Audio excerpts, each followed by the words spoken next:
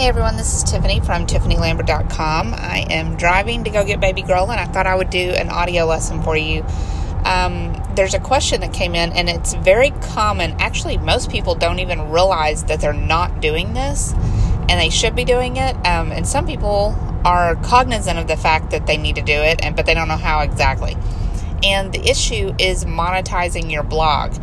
And you'd think it's something that most marketers would just automatically know, but it's not, because when I do these challenges with people, a lot of times part of it is hand-holding, and I'll go to their blogs to see what, efforts they put in and things, and I'll notice that there's no monetization, and they're wondering why they haven't made money with that blog, and it's because they really haven't strategized it enough. Now, it's okay, your blog can be for a purpose other than making you money.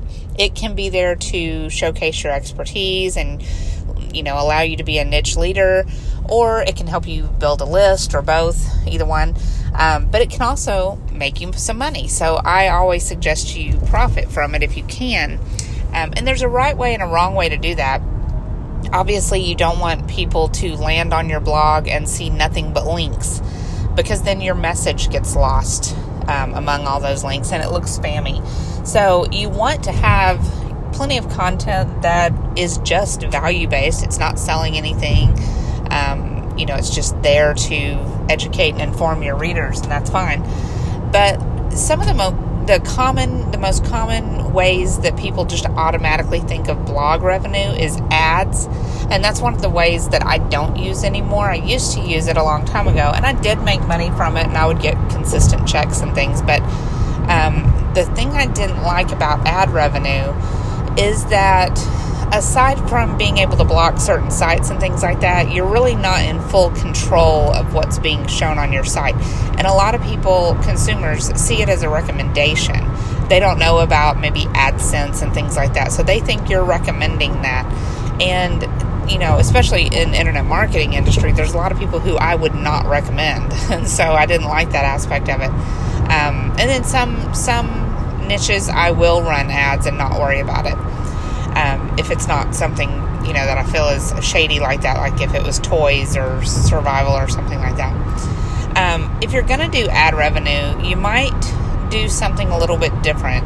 And there are programs, I can't remember the name off the top of my head, but there's programs you can go to where you can become an ad seller. Like you can sell space for your blog per month, for instance. And you would then get to vet who gets a spot on your blog. Like, you don't have to accept anybody if you don't want to.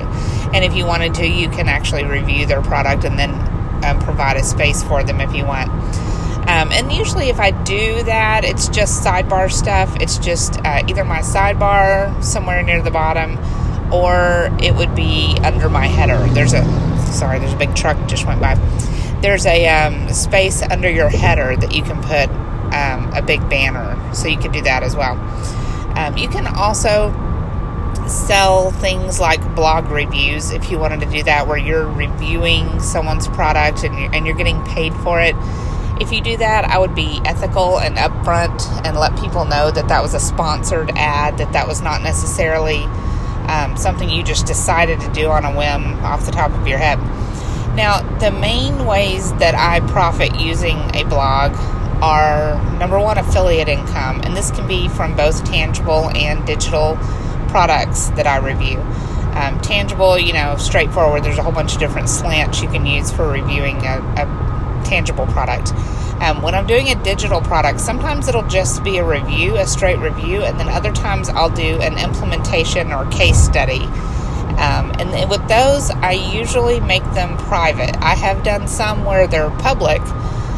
When you do a public one, you obviously can't give away the book information that you're reviewing or the membership information. You just have to be a little more vague about it. Like you can say, I implemented their traffic technique and here's what happened, but you can't say what they actually taught. I wouldn't tell exactly what they did, because then number one, you're blowing your commission. Number two, it's just not ethical to sit there and give away someone else's product openly when they've allowed you to have access to it, or you even bought it or whatever. So I usually will put that behind closed doors and say, okay, if you buy this through my link, you can access this case study. and that's a little bit a different way to make money with it. You can also do your own info products. You can profit from that. So if you want to have either a page on your blog or have something, maybe a banner ad in your sidebar, or give yourself that banner ad space under the header, you can do that, and you can promote your own products or maybe even your own other website. Like on my Tiffany Lambert blog, I could promote my PLR Mini Mart store and do that as well. And of course, anytime you do something more private, like you could do challenges and host those on your blog and so on. So that's another option for you. So just make sure, do a little bit of an analysis on your website. If you were hoping to profit from it, but you're not making money, go in and look at every blog post for the last, 3 months and just see how is it being monetized. If I land there, what's happening? A lot of times I'll see links, but I don't really know they're links. They're not, maybe they're yellow or something. You need those typical hyperlinks where it's blue underlined, something that consumers are all used to seeing. Don't be cute with it or anything. And then just kind of see how you're doing monetization-wise. Do you have ad revenue? Are you promoting affiliate products? Are you doing any implementations or case studies?